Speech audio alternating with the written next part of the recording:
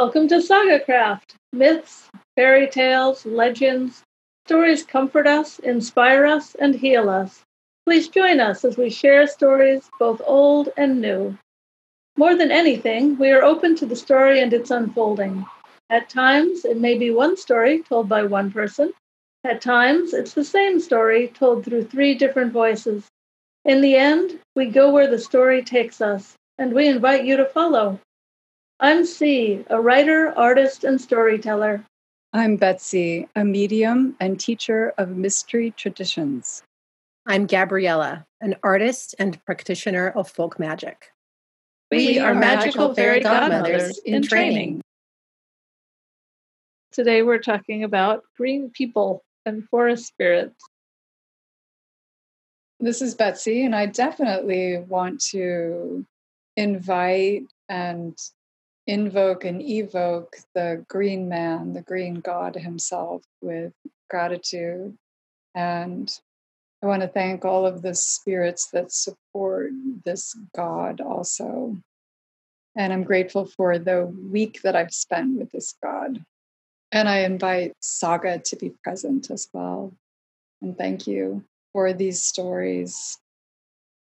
And this is Gabriella, and I would like to invite the spirit of the old ways and the spirit of the wild and the blessings of the wild and the forest and the trees, and for the balance and the nurturing that came with those times. And even though we may feel disconnected from those times, I think we can bring them through in our stories and in our devotions. So I'm very grateful to have also spent a week with the being that I'll be speaking about. And I give thanks to that being and to other beings from this land.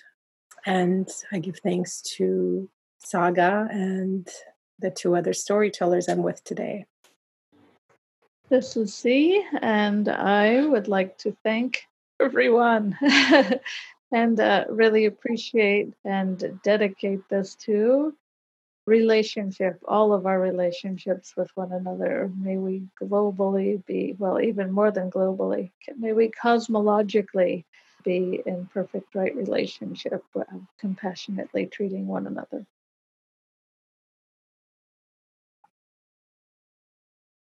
So my story is about the green man, and the location of the story is in some unspecified kind of Celtic, British, or Breton landscape.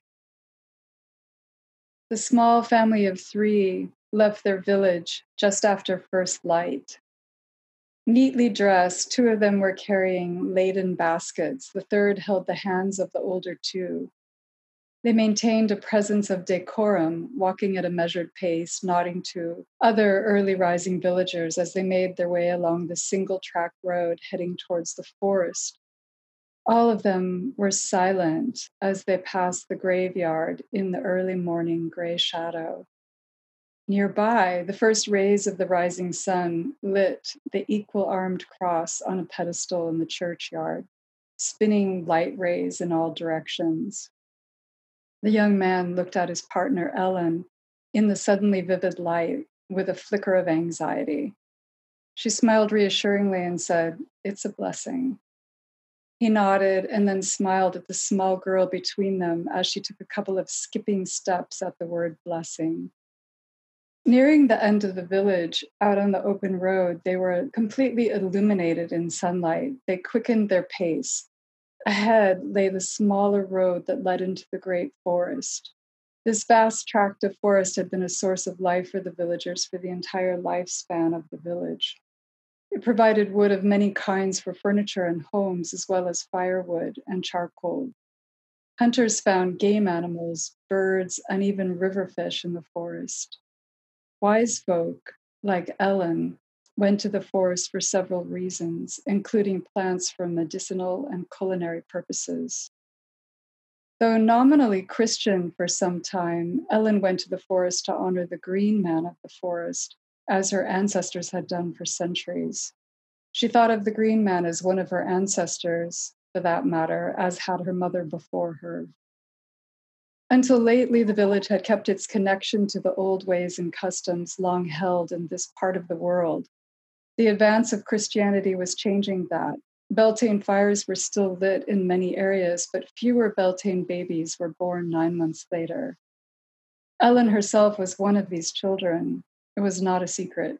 Her daughter Sorsha was also a child of Beltane, but this was a secret. Her generous and kindly new husband, Ewan, had agreed to claim Sorsha as his own child from a previous visit to the village. His return to the village years later had reunited them and made an honest woman of her, the villagers said. He gladly claimed both wife and daughter. This visit into the great and ancient wood was one of thanksgiving for this marriage. Ellen had explained to him that it was no villager that had impregnated her, but the green god himself. She told him this before she wed him, giving him a chance to back out. Her mother, the wisest of the wise folk, had looked Ewan in the eye and said, "This is our way. This is absolutely true, and for us it is a blessing." It was well past Beltane. They walked for some hours, going from sparkling early summer sunlight to sun-dappled trees to shaded woods. They loosened the ties and fastenings of their clothing, letting down their hair and becoming freer and more relaxed. All of them felt the changes around them as they moved deeper into the forest. Bird sounds lessened, leaves rustled, and branches moved slightly. The light changed and changed again. Ellen began to speak out loud to small folk who were unseen, but becoming more obvious in their own ways. "We're coming to him with thanks. We wish to enter the sacred grove. We bring all of you offerings. Let us enter, please. It's Ellen, Sorsha, and Ewan." Prayed silently for some time, holding firmly to both Ewan and her daughter. Sorsha felt fluttering in her heart and in her tummy. She had begun to notice the changes as soon as she entered the forest. This was her first time to be so deep in the vast woods. The light was changing all around her, becoming a deep and watery green. She could hear her heart drumming in her ears and felt it beating in her chest. As she gazed around, she could feel her eyes sliding sideways. Or was it the forest that had just moved sideways? Her mother heaved a great sigh and, letting go of each of them, gave them a little push forward. Were allowed to enter. To Ewan's accepting but nervous surprise, a path appeared that wound around a little pool that he knew had not been there a moment before. The water bubbled gently, smooth rocks lined it, and before he knew it, he was kneeling like the others as they washed faces, hands, and hearts. Ellen drew out a bundle wrapped in cloth and removed a little cake from it. She placed this on one of the rocks by the pool with deft precision and a murmured prayer. "Don't look in the pool too long," she said to them. "You might see something if you do." Ewan lifted his gaze. Sorsha's eyes widened. She had seen something. Her mother gave a little shake of her head, gesturing her to go forwards. "Come on," she said. They walked 3 times around the little pool and continued on the path going deeper into the wood. "Do you feel," started Ewan. "Yes," said Ellen, quickly cutting him off. She inclined her head to Sorsha with a little shake. "Feel what?" said Sorsha. "I feel fluttery." "We do too," said her mother. What she and Ewan felt was a bit different than that. Desire stirred sharply in them.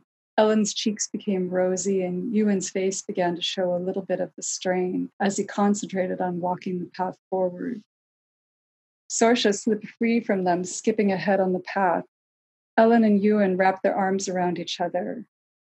"Is this the god?" whispered Ewan. "Yes, this is his gift." Eventually, they entered a glade in the wood. Nothing was man-made here to indicate a place of holiness. The living plants and trees in the glade wove together a feeling of hallows and peace. The glade was empty, but not empty. It was hard to tell if something had just happened here or was about to. Ellen felt the twin powers of love and lust as an almost anguish, so piercing were they in her core. "Sorsha, I'm going to put out this rug for you to sit on, and this basket holds the picnic lunch for you to enjoy. Your new papa and I are going into the wood together," Stay here and don't wander. We'll be in earshot of you if you call, and we won't be gone long. She kissed Sorsha on the head. She pulled Ewan and a blanket with her further into the forest steps and eventually into a shady bower. Together they knelt and then lay on the ground. Branches rustled around them and stones sank into the earth beneath them to give them a soft bed. In the glade, Sorsha began to set out her lunch. She looked around and went to a plant nearby with big glossy leaves. She made a little curtsy to it as she had been taught. May I have a few of your leaves, please? I'll use them as dishes. The plant leaves released and fell easily into her hands. She gasped and then smiled. Many thanks and blessings for sharing your goodness.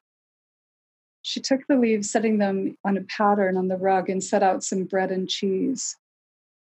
One of these places is for you, my green god, she called out. Come and join me. She pulled a jug from a basket and uncorked it, pouring a little mead into small cups. Mead to mellow your heart and fill it with song. She placed berries out, red for the blood of all life. Ritual words spoken. Ritual response. I will, little Sorsha. The voice was deep and mellow and a bit aged sounding. The green god appeared before her, looming over her small form, and then seeming to loom less so. He was the deep green of forest with the oak and tawny browns of wood. His hair was curling and wild, as was the look in one of his golden eyes. His other eye was serene and glowing like liquid honey. He was tall and well-made, though spare, and had a skin a little like leather. This is a feast, he said. My mother and I made it for you. Her eyes shone. It seemed the most natural thing in the world for him to appear and to share this meal. For you, with thanks from my new papa and for the goodness that life has brought to us with your help. As he sat with her, the little blanket grew big enough to accommodate him. He took the cup of mead, which first looked quite little in his large hand, and then seemed to be just right. He drank. His eyes flared golden, and he smiled at the child. Blessed mead is a valuable gift. He ate the berries from the green leaf. His curling hair waved as leaves and vines of different types grew out of his wild mane. As he ate the bread and cheese, the products of good farming blended with green prosperity. His flesh grew young and supple-looking. The oaky wooden colors shifted to a light, clearer green. Your love renews me, my daughter, and your company delights. He reached into his green robes and drew out a glistening golden object. It was an oak leaf brooch, cunningly and lovingly shaped. He pinned it onto her dress at the shoulder and then took her little hand. She felt the humming of his blood through her hand. She was aware of the forest floor, the sky beyond the canopy of trees, and always the green. She saw the seasons unfold, spring to summer, summer to autumn, drifting and dying leaves of autumn to winter, the ice and cold bareness of winter making its slow way to spring again. She saw the tireless service of this god in his births, deaths, and rebirths. She felt total trust. They continued to eat and to talk, though she did not later remember much of what they spoke about. What she did remember was that she began to see images and stories of girls like her and women like her mother. Many girls, many women, some boys, some men, and always the green god. This family of his, one after another, aging and dying, and his descent with them into the earth, only to rise again. She saw his sadness and his joys and his total trust. It seemed like it was an age that they spent together. It seemed like it was but a moment.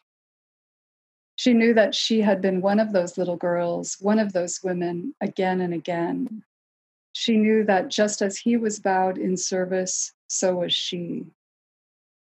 The sun had barely moved in the sky before Ellen and Ewan were back, relaxed and soft-faced from love The shaded green bower had held them and provided them with privacy outside of time. They stepped from that space back into the glade and saw him. Ewan's eyes grew big at the sight of the green god in all his leafy splendor. "Come and meet him, my love," said Ellen. They stepped into the clearing and bowed low before the god. The god looked on them kindly as Ellen introduced her husband. "Be welcome to my family," said the god. And then gesturing to Sorsha, he said, "She has renewed me. Whatever this life holds for her, prosperity is hers and yours, dear Ellen." At one and the same time, all but Ewan raised their hands and made a sign of the circle in the air. So it is, and so it always shall be. And now we'll hear from C.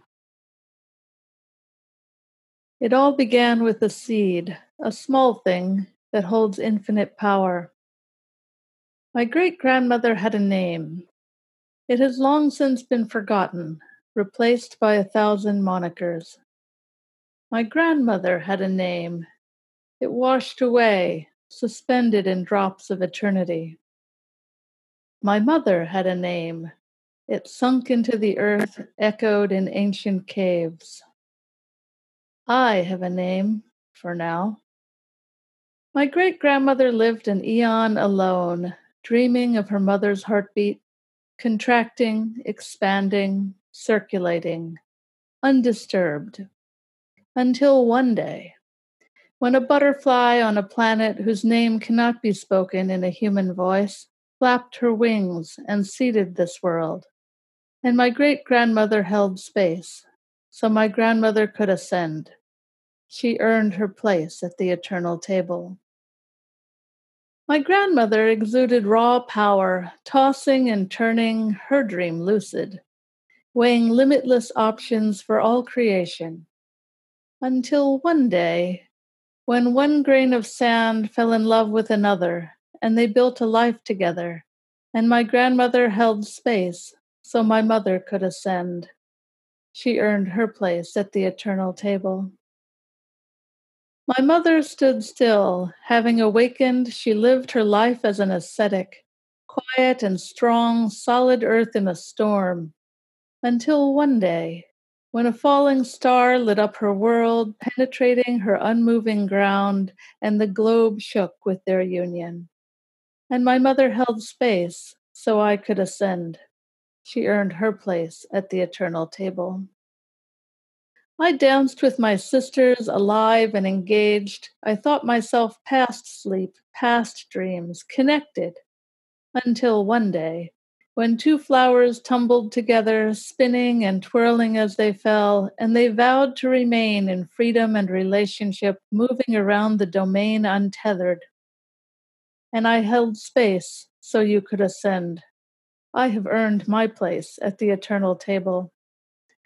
Life is not a given, a birthright, or a destination. Life is the reception of the unexpected and embracing of the same so that a new world can be born. And when it is, you must move over. You must hold space so your children can ascend.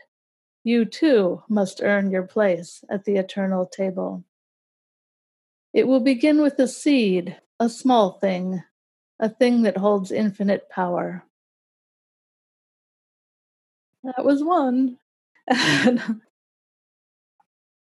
Once upon a time, there was a void, and every day this void would ebb and flow, dreaming of its mother's heartbeat. Until one day, when a butterfly on a planet whose name cannot be spoken in a human voice flapped her wings and seeded this world. Because of that, the tides began to roll and mountains began to ascend as the internal fire of earth burst forth. Because of that, forests grew to their current expression where we birthed the liminals, one of whom made his way through the mirror. And on that day, humans learned to deny death, deny life, afraid of the being who can only be seen from the corners of their eyes. But one day soon, another seed will grow. And next, Gabriella. Thank you both for such beautiful stories. My story is about an old forest in Poland where some of the oldest forests of the world still roam. This is his story. I do not know who first came into being, me or this forest. I cannot remember existing outside of it, nor can I imagine not feeling every sound, creature, or tree that gave the forest life. I have been known by many names, even though I come from a time long before naming. I come from a time when everything was connected, hundreds of voices blending together to form one song. Even humans were as much part of the song as any other bird or tree. But this is a story of another world long gone. From a more recent memory, the humans who would enter my forest feared and respected me. Wise women, intently listening to my whispers, would come together healing and poisonous plants for their remedies. Hunters and gatherers brought me offerings in exchange for a successful hunt, bountiful berry harvest, or protection from wild beasts if they lost their path in the night. They knew me as the terror or the great blessing, bestower of gifts, and we lived in harmony for centuries. As centuries passed, the people changed. They didn't always bring me offerings, and their demands grew higher, more driven by greed than hunger. They stopped fearing me. They brought in new priests who claimed to dominate over nature and cut down ancient blessing trees and contaminated healing streams. Fools. They thought they could take from me as they pleased without honor or understanding of balance. So I hid the beasts from them. I covered patches of berries and mushrooms from their reach and infested all paths with hornets and pests to keep them from returning. And this was a welcome departure.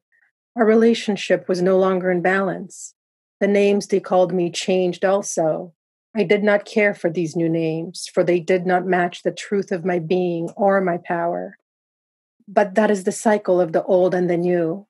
One dissolves to contain the other.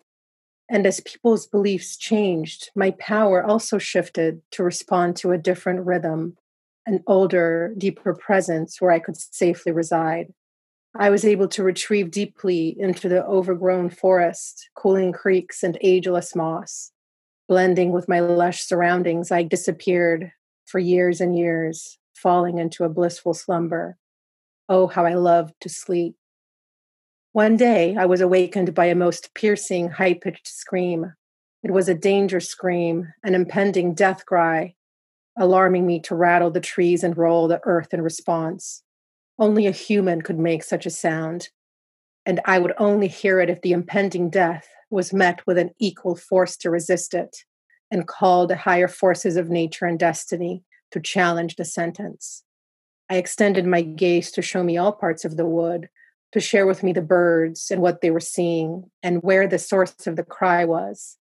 I saw a human child, a girl. She was crouched down in a clearing, covering something even smaller than herself, while a pack of young wolves surrounded her greedily. I focused all my senses on this situation until it was clear. The girl was holding onto a small brown rabbit, its heart beating wildly in her protective grasp. The wolves were not hungry, but bored and enticed by the smell of fear from a human, a creature they have never seen before, and I couldn't blame them. But because devouring this child was not part of keeping them fed or alive, I was well within reason to intervene. With one swoop of my will, I drove a powerful wind to move one of the biggest branches into the clearing, to swing wildly over the pack. This howling wind was so loud and sudden that it scattered dozens of birds across the sky, darkening it for a brief moment. The wolves' ears perked up. They stopped their advance on the child immediately. The pack leader, sensing my presence and my intention, abandoned his feral pursuit and left the clearing quickly, and his brothers followed. The girl watched, wide-eyed.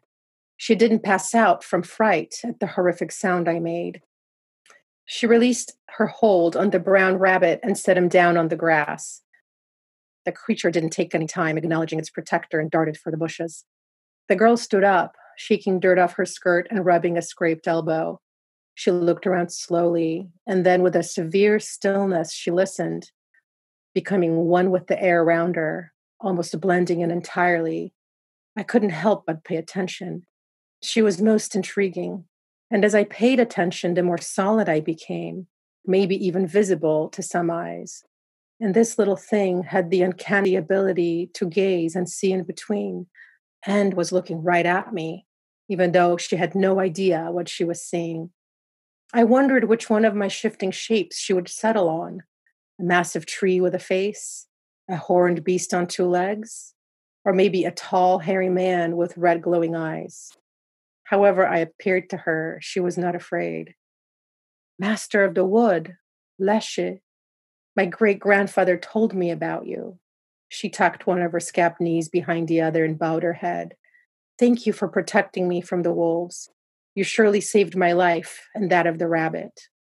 It's been a long time since somebody has uttered one of my older names. She reached into the pocket of her apron and took out a small, round honey cake. She held it out in front of her with berry-stained hands. It's all I have. I hope it's an acceptable gift. She stood there looking hopeful and slightly uncertain of what should happen next. After a long while, she laid the cake down on the ground, turned around, and ran off rather quickly. There it was, soft, white, sweet-smelling honey cake. It's been an even longer time since I have been given an offering.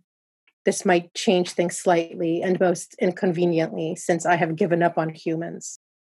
Hopefully, since this one was so small, she wouldn't really count. She would surely forget about this adventure and grow to an age when reason would blur this memory of me forever from her mind. But as part of me feared, she was back the next day. She brought more cakes this time. The thing about offerings is, if given freely with no expectation or lust of result, they mean relationship. They mean the heart of exchange. She didn't ask anything of me. She came here because she loved my wild wooden path and felt safe under the thick arches of the forest canopy. She would fall asleep on the moss, nestled between the thick roots of one of the blessing trees that still remained by my own protection. I was mesmerized by this insignificant, frail little creature. Becoming more and more accustomed to her human form, I could enter her dreams, her thoughts. Since she loved the wild forest berries, I would show her where the best patches grew, or where to spot a family of deer grazing peacefully so she could watch. But she didn't come here for the berries or the deer watching alone. She came here because she was lonely and felt so strange outside of my forest. I didn't understand the distant world she showed me in her dreams, but I could sense that she didn't really feel comfortable there, nor did she belong in it. I began to show her more things of my world and the hidden secrets of its power. She often cried in response to what I showed her, which were impressions, memories of how my world was long ago when everything was connected. She cried because she longed for this connection and oneness. She cried because she knew she would be forever changed by the weight of this wisdom, and there was no going back. Also, she wept for the trees that were cut and the streams that have dried up after contamination. I could not feel this sorrow myself. I was outside of emotion, but somehow a part of me softened at the sadness she held on my behalf. And when I softened, I realized that she and I longed for each other, and the dreaming forest I recluded to called her, summoned her. I summoned her with the same song that kept me in my slumber. Many years went by and the girl grew up, but never forgot me or my forest. Her visits became fewer as she got older, but I knew it was not of her doing, but the world she came from and its necessary demands. She always came back after some time. And one of those times, she arrived with a smaller human child, even smaller than she was when we first met. As soon as the small one could talk, she called me by one of my old names. If I could feel joy, I possibly would. But instead, I started sharing with the small one, just like I shared with her mother, all the forest memories and wisdom I knew. I shared because they knew how to listen. Both of yours were lovely. As was yours, but they were all lovely. Thank you. I loved, again, the interweaving between all of them, too. The most fascinating thing to me, I have to say, was this week I had a burning need to make honey cake for the first time in my life and do it as an offering. It's kind of terrible. My first attempt at honey cake. All you have to do is say that it's the most beautiful, wonderful cake you've ever made and offer it. On that note, I was walking in the wood today and a shaft of sunlight caught a little brown bunny who was eating green things on the edge of the forest. So I remember thinking, oh, what a perfect picture, what a perfect image. And here's the story about that bunny. Yeah, that bunny was like the butterfly and the seed and the rainbow circle. Once again, I'm beginning to be less and less surprised at how we see and hear these stories and how connected they are. And I believe you even said something about relationship in the earlier prayer, about exchange and relationship, and all of that was here today. And that sense of the path of evolution also, and my sense of the green man in your story, Gabriella, and in mine, of being in a transition time or having just been through a transition time, and what that being, how that being would face a transition, but also what shifts in them when people come and remember the old ways as well. So that was really beautiful, and the way that you described it in your story. I feel the same way about your story, Betsy, and the connection and the remembrance. And regardless of time and what religion takes over, there is a certain rhythm and a certain song in some people that can never be stifled, because it's that seed, and it's the seed, and it's the earning of the seat at the eternal table that I feel like we're talking about as well, which honors both the old and the new. And that some kind of action is what also, not just a consciousness, but action involved with consciousness allows us that seat at the eternal table as well. Yeah. Yeah, I loved all of them having so much devotion in them. Just the idea of devotion and relationship was lovely. And I'm struck by the trust of the little girls in the more extended story of accepting what's happening, and but also in knowing, in a way, their place in the story as well, and how to converse with a God. I wish that I had been taught as a child how to converse with a God. Don't you think you were, though? I think we all were. We must have heard the song. Yeah. Or we wouldn't really care to write these stories. And I don't know, for me, writing these stories just moves me into such a place of resonance and love of all that's remained. Oh, yeah, I feel like we got the memo. I felt like both of yours were so beautiful, the way they worked perfectly together. It's almost like it was the same scene from different times. Or a different land, but the forest spirit was there. There's a forest spirit in every wood. Mm-hmm. And also, I mean, one of the things that I found fascinating in listening to both of yours and in spending the week and finding what aspect of the story that the Green God wanted me to share, that sense of who has gone before and how they contribute to what unfolds now. And that was a powerful observation for me to be aware of.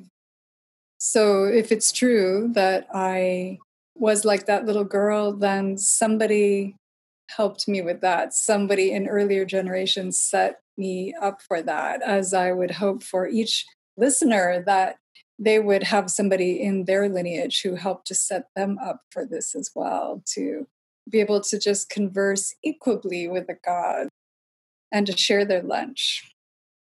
That's really beautiful. That is beautiful. It also strikes me when you say that about her being left alone in the field, and how people who have been left alone in the field are more likely to actually converse with the God. Or how loneliness can bring on that inspiration to talk to the great outside, the great wood, the path you're on. How not belonging to one place will open up the door and a pathway to that other place that these people are probably more acquainted with anyway. And if they were comfortable in a different world, this one wouldn't be as enticing or soothing to them.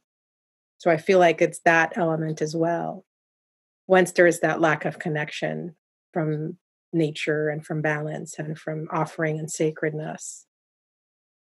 That's well put. And I am also thinking about how in your story, this God or the spirit of the wood warmed up to the girl, as even though he didn't really necessarily want to. And I think there's so much truth in that it occurs to me of what it would be like to find the gods of the elements that we're the most related to, or the part of the world that we're the most connected to, and to revive communication with them, and to bring them, perhaps reluctantly, but nevertheless to bring them to the table in this time when so many of us are hoping to help support nature and the environment too. These little girls, I think, have a lot of wisdom for us. I think that's beautiful and fabulous. Thank you. I kind of want to run out and do that now. You have the honey cake. I know. Exactly. A good honey cake can go a long ways. And see, what was it like for you to think about the seat of the eternal table? I just love that. Those words are so empowering, so beautiful. I don't know. That's just what kept coming to me. So I think I just want to use the first bit. I didn't know. I thought one, but not the other, but didn't know which one. So it was strange to me that, yeah, the same imagery just coming back. I like them both together, honestly. I feel the same. I think because we're getting to see these different glimpses and to have 4 instead of 3 glimpses. It's one voice, different, 3 voices, different glimpses, sometimes more than one. Well, in this hot end of July, early August, I feel like spending a week with the Green Man cooled me down a lot in a good way. And your Green Man was very sexy, I have to say. Yes. I'd love to be left alone with him in the field anytime. Well, I mean, on that note, it was interesting to see that she was his daughter, but she could very well have become his lover too. Exactly. Road. And the absolutely sense of normality that held for her and for her mother and her grandmother and etc. It definitely felt natural for that to be on the menu at some point down the road. And not weird, at least not from my perspective. And also, I imagine even on an energetic level that keeping the bloodlines topped up like that kept a connection with people, who allowed the Green Man to have, or the Green God to have, a connection with people at that higher level of communication, because they were literally part of him. Yeah, I can really see that. Yeah. How that would be advantageous. Mm-hmm. It becomes less about family and how we understand family, and more about lineage, connection, and magic, which is in a different spectrum altogether. Mm. Well, and interestingly enough, in this story, in your story, Betsy, the Green Man didn't really have any part in raising the children. So he becomes that divine intervention, that divine seed that maintains the magic, maintains the connection to the wild and to nature, and maintains that balance where human man comes in to be the father. So even that is a wonderful way of looking at that. Yeah. And to have that extended sense of family and to know that the true patriarch of the family is God, but not a storm god, a green god.